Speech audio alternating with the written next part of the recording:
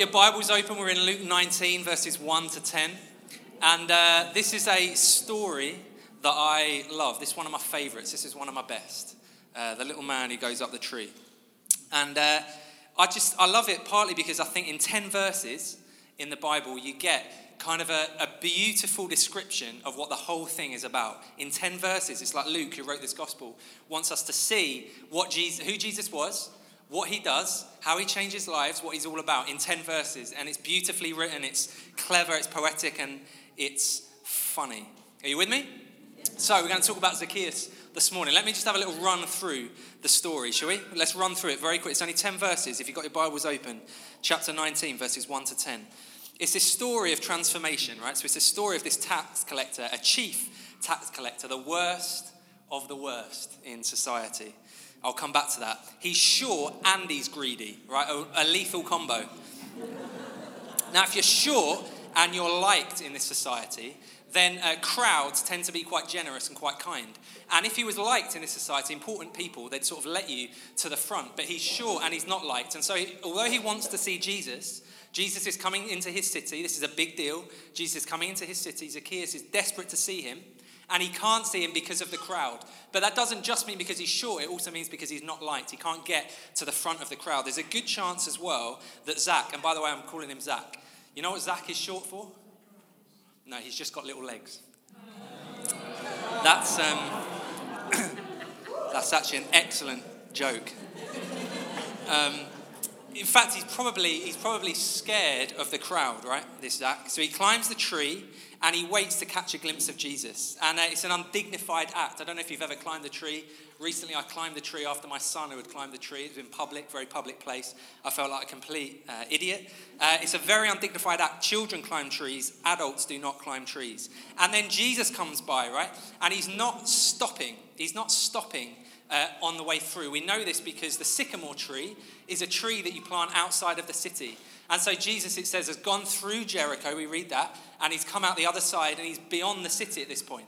So he's outside, he's not stopping, he's not staying in Jericho in Zacchaeus' place. He's planning on moving through until this moment where Jesus looks up and he sees Zacchaeus up this tree. And he says, Zacchaeus, come down. I must come to your house. And the crowd, right, who like Jesus but hate Zacchaeus are like, what on earth is going on, right? What's this going on? Because to stay at someone's house is like to be close to them. It's to be, in that culture, physically close to them, obviously, but it's also to somehow sort of throw your lot in with them, to be socially close to them, even sort of ritually close to them. And they're cross about it. And we have no idea what Jesus said to him that moment. Zacchaeus comes down the tree and he goes to Jesus' house. We have no idea what Jesus says to him when they're having lunch together or whatever it was. But what we do know is because of that conversation, because of the time that Zacchaeus spent with Jesus, everything is changed for him. Everything is different. And so he has this like transformation, transformed to 180 degrees. He comes out of the house and he says, you know what? If I've taken any money, if I've wronged anybody, I'm going to pay back like a silly amount, like a bankrupting amount of money. It's enough money to sort of change him, change the people around him, maybe even because of his position, change the economic situation of that city. And so Zacchaeus in the story moves from being a greedy, anxious, fearful man to something else. He was greedy, and now he gives it all away. He was scared of the crowd, hiding away, preoccupied by what they thought of him. Now he's speaking directly to them. He was anxious enough about life to steal money from people. Now he is secure enough that he can give it away. And then at the end we read, Jesus said to him, this is verse 9, today salvation has come to this house. And Luke, I think, wants us to see that. It's like he's sort of waving a flag, like notice this, right? That final line. You know that salvation thing I've been talking about? You know, I call myself the Savior, Jesus is saying. Well, this is what it looks like. Right? If you want to know what salvation looks like, this is what salvation looks like. If you want to know what my mission is, this is it. If you want to know what the church is therefore going to be about, this is it, right here. What happened to this guy is what I've come to do. It's about sins being forgiven, habits broken, patterns of behavior ended. And then it's about changed lives making a difference. It's about you have no idea who's in and who's out. And any boundaries that you thought were in place are shattered completely. It's about the most unexpected people, the people who had ruled themselves out of the party, being invited in. About people who have been loved and then loving other people and being the change in the world around them. That's what the story is about. And the key to it all, it's Jesus. Let me just show you this. This is, if you're a Bible nerd, put up your hand if you're a bit of a Bible geek. I know some of you study the Bible sort of in an academic way. Well, this is something that New Testament scholars like to do, experts. And they talk about how the passage is structured. And I'm not going to go through it all now, but hopefully I've sort of represented it visually. What you see in this passage, Luke has written this passage in what we call a parallel structure. And you can kind of see that it starts and finishes in the same place. And then each step sort of he comes back to it at the end. And right in the middle is this interaction with Jesus. Verse 5, when Jesus reached the spot, he looked up and said to him, Zacchaeus, come down immediately. I must stay in your house today. It's like Luke is sort of, do you see the crucial moment, the critical moment? If the thing is about transformation, then what causes the transformation? What allows the transformation to happen? And Luke is like putting it there bold. He's saying the thing that causes the transformation is hearing Jesus speak to you and spending time with him in his presence. That's the thing that changes Zacchaeus. That's the turning point of the story. That's where it all flips round. Specifically then, what changes us, what transforms us, I think Luke is trying to show us, is hearing from Jesus and spending time with him. Transformation happens as we let Jesus speak to us and spend time with us. And the extent to which our lives are transformed is the extent to which we allow that to happen. And Zacchaeus is a great guy in the story because he's far from perfect. Right, we can see that, and I'm going to come back to that in a minute. But whatever he does, he has enough faith to simply allow this process to happen, to allow Jesus to change him. Now, I don't know if you've ever, if you go to many concerts. I'm just going to put this picture up here. Now, pop music, right? Pop music has, it's changed, right? It's changed a lot in the, 60, 70 years pop music has been around. And but one thing that hasn't changed about pop music is screaming girls, right? From the Beatles through, I don't know, what did my mum and dad listen to? Cliff Richard, through One Direction, Take That. The same thing happens, right? Screaming girls. And the screaming is an interesting phenomenon to me, right? You see this picture. I'm Carol. Is that Carol? Is Carol here? Is that you, Carol? Oh man, those days, those days. And right, there's this thing about like they're desperate to have like a personal connection with the band. You know that? So they sort of go and there's like 50,000 people or whatever there, but they're singing to me, right? Harry Styles is singing to me, and they're like screaming like they're in the presence. And she's got her name up because she's just desperate that whoever that band is might notice her name and might notice her and speak to her, right? Know her name. Now, if I'm honest, I look at this with pity, right? And there's something sort of tragic about it, isn't there? Pathetic about it, maybe. Until a few years ago, I went to see Coldplay at the O2. And now I'm a fan of Coldplay. And let me tell you, in the O2, when Chris started singing those sweet, sweet melodies, it was like he was singing them just to me, right? You will fix me, Chris. Yes, you will. You will. Right? And, I don't know what yellow means, but if you say it's true, Chris, then it must be, it must be true. Right? There are 20,000 people in that arena, but he was singing just to me, and I began to understand something of it. And it's not just concerts, it's not just music. There's something about, sports fans. You hear, like these England fans, I can't go to the toilet, because when I go to the toilet during a game, they always give in a goal, right? They always let in a goal, right? It's as if the players are playing for them. Or I know he lived 100 years before I was born, but Van Gogh, it was like he painted those sunflowers just for me. It's like he knew me, right? Whatever it is. And I began to think, what if that did actually happen? Right? What if Chris did step off the stage and come and speak to me? He knew my name. He said, Will, this is for you. I know you love my music. This one is for you. Right? What if Harry Kane, right, just before he's about to take that penalty, turns to the camera and he says, Duncan Dean, right? He says, this penalty is just for you, right? It's for you. And then he bangs it in, right? Imagine how you'd feel, right? Or if that artist painted that painting just for you, a beautiful painting of your life, and he got you. Right, I think what Luke wants us to see is that this is kind of what happens to Zacchaeus. There's a turning point in the story, and it's that verse 5. And the turning point is that moment where the one that Zacchaeus is looking upon, the one that Zacchaeus has come to see, because he wants to see him, we read that, the one that he wants to see turns and looks at him and says his name. And in that moment, and more than says his name, invites him to be close to him, to be present with him. Right? Everything changes in that moment. And we're doing this series, Jesus and the One, because we really believe that everything changes when we allow the possibility that God, the creator of heaven and earth, might want to speak to us, speak to you, and speak to me. Everything changes in that moment, and it changes for Zacchaeus. But I want to just say a little bit more, because I think there's a bit more in the story we can get. Because that sounds sort of easy to say. It sounds easy to say that what we need to do is hear from Jesus and spend time in his presence and we'll be changed. Right, and that's true. But it needs a bit of unpacking. And particularly, I think what we need to unpack is what Zacchaeus does. Because there's an offer made, there's an invitation. Right, Jesus invites Zacchaeus to something. He looks up, he says, Zacchaeus, I know your name. I want to come and eat in your house today. Right, Jesus gives up his plans. What he was going to do is passing on through. He didn't plan to stay there, but he says, Zacchaeus, I've come to your house. I'd like to come to your house. And Zacchaeus in that moment has an option. He has an option. He could say no. He could say no. He could turn, stay up the tree and say no. But he says yes. And so I want to call this sermon, that's what I've called this sermon today, you can come down from the tree now, right? So it's all about the tree, and this is a tree. Right, you need to use your creative imagination this morning, church. Zacchaeus is up the tree, right? He's up the tree. And he's up the tree, as we said, because he's fearful. And I think he's up the tree for two big reasons, okay? And we read them in the passage. Fear is really what's behind all of them, right?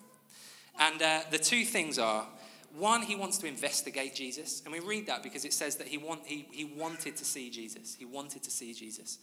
Herb, I've just realised I haven't got the clicker thing. You might have to click through. Can you click through? Next one. Next one. Next one. Amazing. So two things. The first thing is that Zacchaeus is up the tree because he wants to investigate Jesus. And the second reason he's up the tree is because he's just coping with life. He's been hurt by life and he's made decisions in his life which makes him feel distant. And it means that the crowd are on his back. So two things, two reasons why he's there up the tree. One is to investigate Jesus and one is to cope. Now, when you're up the tree, Zacchaeus, if you like, is in sort of a position of looking down on Jesus. So Jesus is passing by and Zacchaeus is sort of looking down. He's if you like, he's at a position of distance. He's apart from Jesus. He's away from Jesus at this point. He's not close to Jesus. He's happy in the tree, just looking on. He's got enough faith to get up in the tree and he's just looking on Jesus. That makes some sort of sense. He's kind of in the moment, but he's not really in the moment. He's apart from and he's just looking on. And he's doing that because he wants to investigate, and he's doing that because he's scared of the crowd and because he's got hurt. And then Jesus looks up at him in the tree. When no one else sees him, Jesus sees him. And he says, Zacchaeus, he says, come down from the tree. Come down from the tree and I want to have dinner at your house tonight. And Zacchaeus, in that moment, because all he's there to do is investigate, and because he's just in this state of coping, he could very, very easily have said, no, I'm happy where I am. There's safety in the tree. You're sort of distant. You're not down on the ground. You're not messy. You're not having to be vulnerable. You're not opening your stuff. You're sort of, I'm here. I'm okay where I am, actually. I'm happy to look on from a distance. Or perhaps, for some of us, it's a case of, it's for them, but it's not for me. Right, whatever's going on down there, that's great. I'm interested, of course. Who wouldn't be interested in this salvation story, this transformation story? But it's just not quite for me. I'm not there. So I'm a little bit distant, a little bit aloof. And Zacchaeus overcomes both those things. And so you can come down from the tree now, is the title of the sermon. You can come down from the tree. So let's just talk a little bit about that, shall we? Let's talk about from investigation to intimacy and from coping to closeness.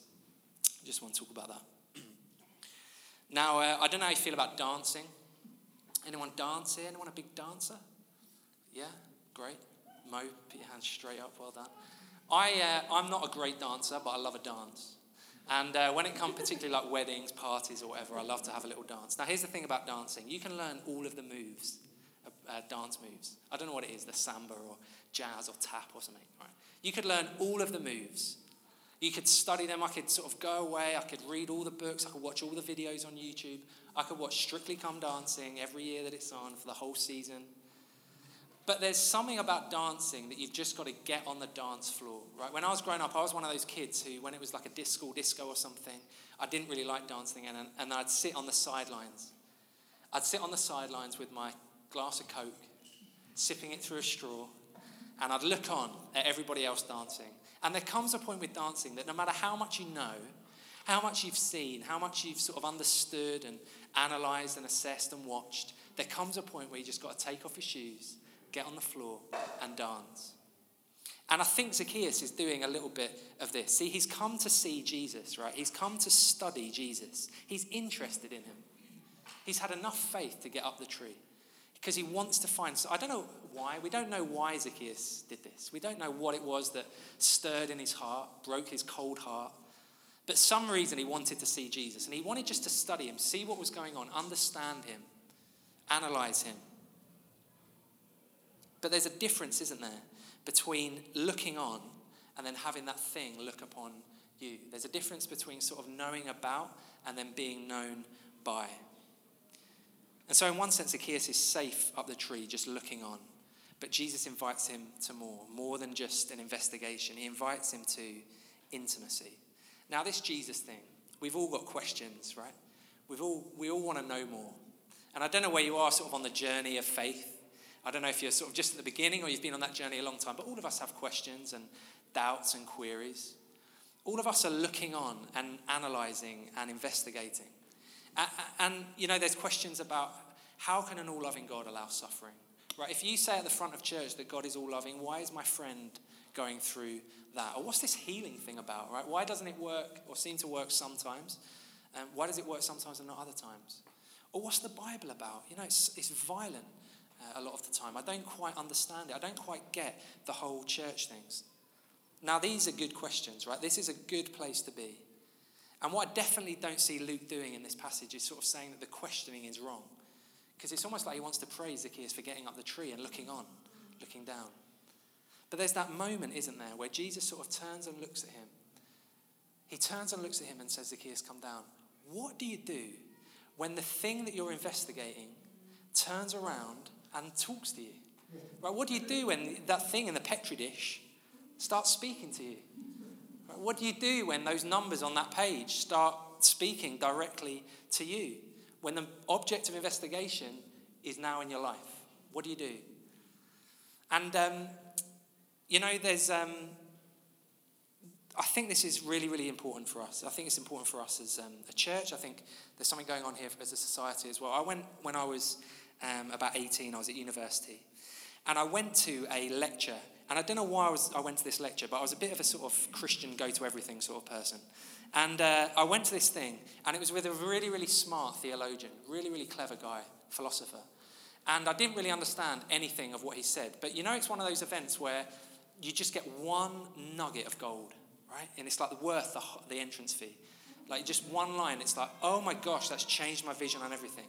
And this is what he said, and it stuck with me. He was talking about how scientists say, you know, you can't prove God, so he doesn't exist. You can't see him, you can't touch him, you can't feel him, so therefore he doesn't exist. And this theologian said this. I found it so helpful. Work with me here.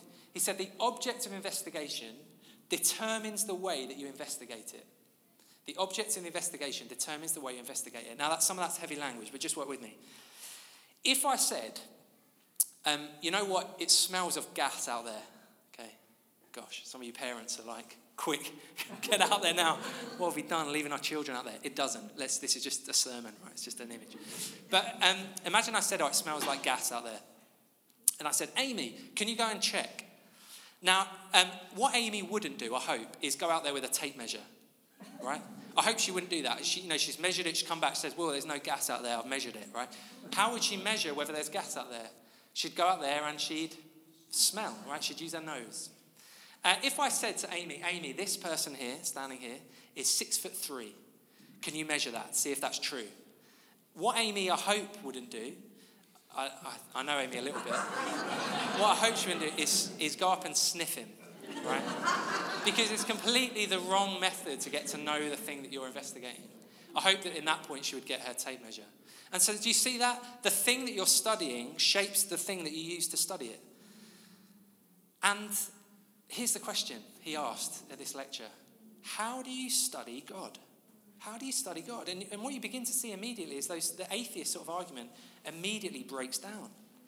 Because the argument basically is if you can't see God, you can't touch him, you can't test him by one of the five senses, then he doesn't exist.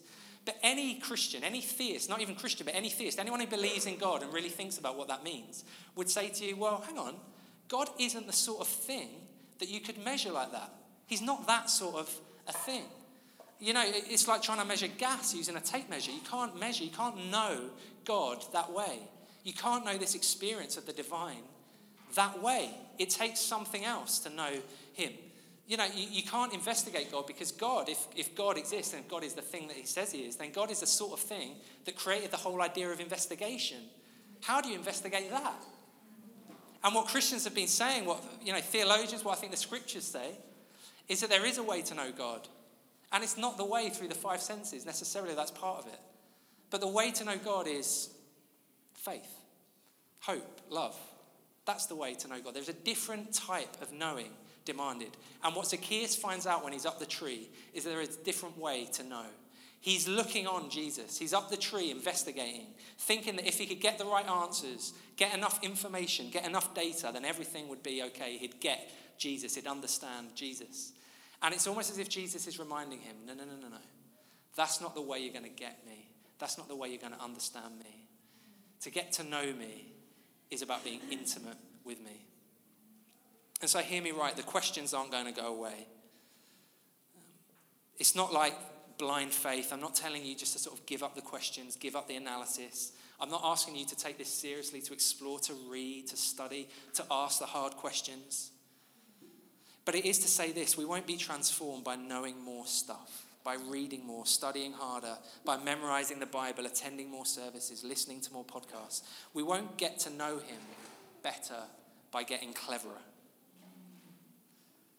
Now, all of that might be great. It might actually be really important. It might be a way of us hearing Jesus, but don't confuse it for the thing itself. Don't confuse the investigation for intimacy.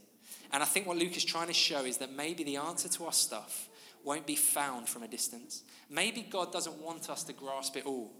Perhaps he just wants us to be with us in it, to wrestle with him in it. What if rather than trying to investigate, we try to get close, not grasp him, but enjoy him?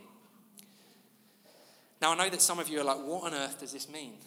Right? I've said that the turning point, the key to our lives being transformed, is hearing from Jesus and spending time with him, to move from investigation, from looking on, to being with him, to coming down the tree and being with him. What does it actually look like to do that? Well, partly it's about this kind of a moment. In a minute, we're going to pray. And it might just be you feel like I've just been looking on for so long. I've just been looking on from a distance and trying to have all the sort of T's crossed and the I's dotted. And if I could just understand enough, then I'd be in. And maybe the invitation for you this morning is, you know what, you can be in now. You can be in now. God wants to be with you in your questioning, in your doubting, in your wrestling. Be with him. The only way we'll be transformed is to be in with Jesus, to eat with Jesus, to sit with him. But it's not just about this morning. It's about an ongoing relationship, an ongoing conversation.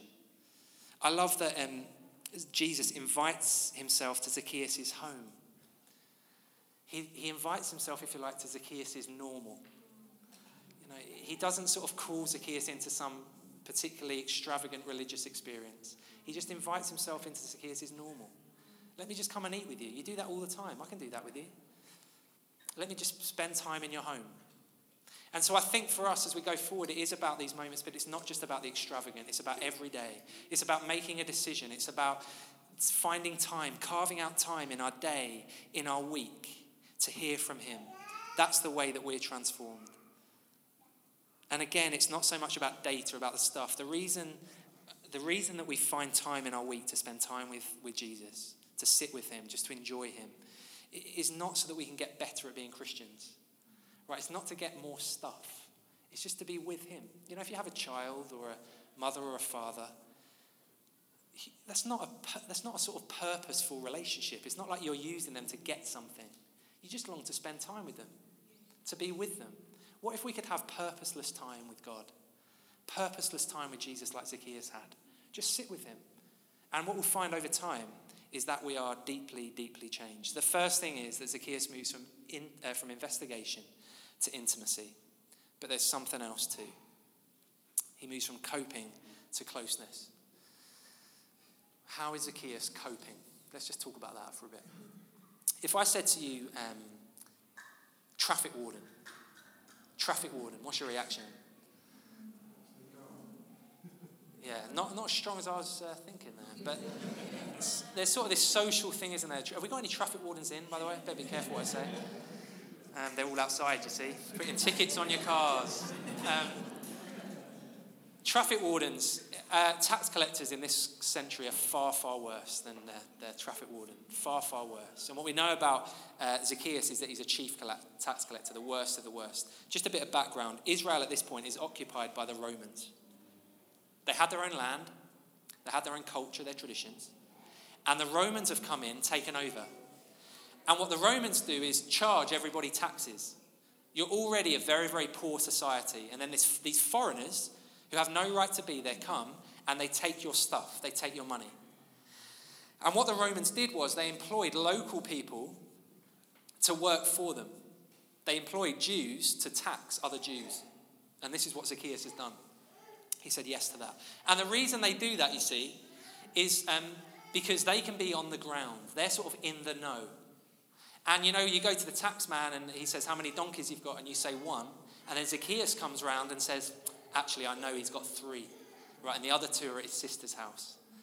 That's the sort of guy Zacchaeus is. That's how he's making the money. And more than that, he's making a bit more money because he's sort of shaving a bit off. And the Romans are okay with it. Zacchaeus is okay with it. Can you begin to see why the crowd hated him so much? You're already poor. You're already struggling for food. And here is this guy. He's worse than them. He's worse than those foreigners. He's put his lot in with them. What makes a man do something like that? What brings somebody to make a decision like that? And I was reflecting on that this week. What makes Zacchaeus be a tax collector? And I think the answer must be this. He's lost hope. He at some point lost hope. See, he read the news, he looked at the papers, he went online, and he saw that the Romans were invading. Now, this is just the latest in a long line of invasions. The Babylonians have invaded, the Assyrians, the Greeks, now the Romans. And Zacchaeus has looked at it and said, that's just the way it goes. That's just the way it goes. That's what happens, right? One strong power takes over another strong power. The rich get richer, the poor get poorer. That's the way the world is. It's survival of the fittest, folks. And at some point, Zacchaeus has basically said, what do I do with that information? What do I do with the fact that the world is just messed up? I'll just get what I can. I'll get what I can. This is his coping. This is his coping. How does Zacchaeus get through the day? By getting what he can. It's his coping mechanism. All of us have ways that we cope with the hopelessness that we sometimes experience in our own lives, that we sometimes see in the world. And it might not be total like Zacchaeus. It might not be this sort of worldview that we've just looked at the world and said everything is a mess, so I'm just going to pack it in. But there might just be an area of our life or a situation in our life that caused us pain at some point. Somewhere down the line, someone hurt us, someone did that thing to us, or we messed up in that way. And we developed strategies for coping. And it's a loss of hope. It's a loss of imagination that things could be different. It's the realization that nothing is going to be the same again, that nothing could change for me. See, she had a broken relationship with her father, right? And so now she's distant in relationships. That divorce left him with nothing. And so now he counts every penny and he gives nothing away. He always falls into that temptation. So now he just accepts that that's the norm. That's the way it will be. Somewhere along the line, we lost some hope. And then we developed a way of coping. She drinks. He's distant. He can't look at himself in the mirror. She is angry. He's anxious. She is a monster at work. He takes it out on the kids. She pushes her limits. She sleeps around. He sleeps around. She never, ever puts herself forward. She hates being around other people. Or how about this one? Jesus is very aware of this one. He talks about it a lot. We lose hope, and so we disguise it with religion. If I do church, if I pray hard enough, if I look like that to the important leaders, then maybe I'll be all right. Maybe things won't be quite as bad. And so like Zacchaeus, we move up the tree, right? We move up the tree. We cope. We're just up enough to be at a distance. That stuff that's going on down there, it's for them, it's not for me. Or that stuff that's going on there is for those areas of my life, but that part of my life, that thing, that hurt, that pain, that's not for me. That's not for me. Zacchaeus is up the tree because he's just coping with life. You know, and we go out on the streets, we've been doing this, we go out on the streets and we pray for people. And what we're finding is, the reason we do that again is just because we believe God wants to speak to individuals and that he knows their name, he loves them. And what we're finding is all these interesting ways that people are just coping with life. And some of them are dramatic, some of them aren't very dramatic. And as you sort of talk to people, stuff begins to come out. It's amazing what strangers will tell you. And we just see these coping strategies all the time, this area of hurt, this area of pain. And then Jesus looks up the tree, he sees Zacchaeus there, and he calls him by his name. Zacchaeus. Zacchaeus. Jesus sees everything. He sees the coping mechanism. He sees all the strategies Zacchaeus has come up with. He sees the distance. And he looks at him and he calls him by name. Zacchaeus. Will. Matthew. Amy. Johnny. Duncan. Whatever it is, he calls you by name.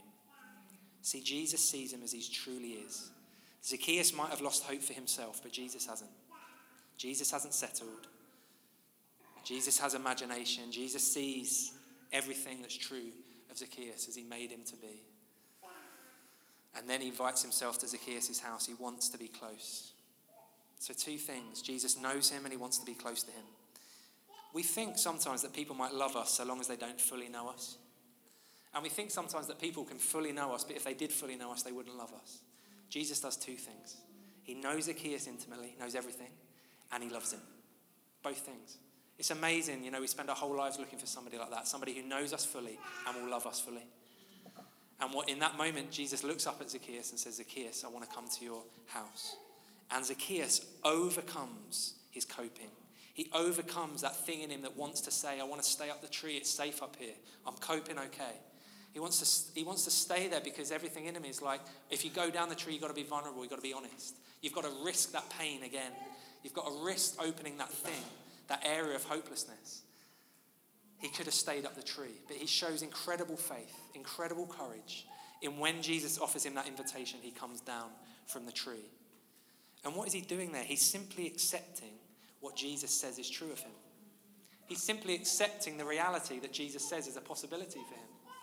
He chooses in that moment to believe Jesus more than he believes himself, to trust Jesus more than he trusts himself. He chooses to accept that Jesus' truth is bigger than the truth he's come to know for himself. And so I don't know where you are on this journey. I don't know where you feel like you're up the tree. I don't know, what coping mechanisms you've developed. I don't know, whether you feel like you're just looking on and studying and it's for them, but it's not for me.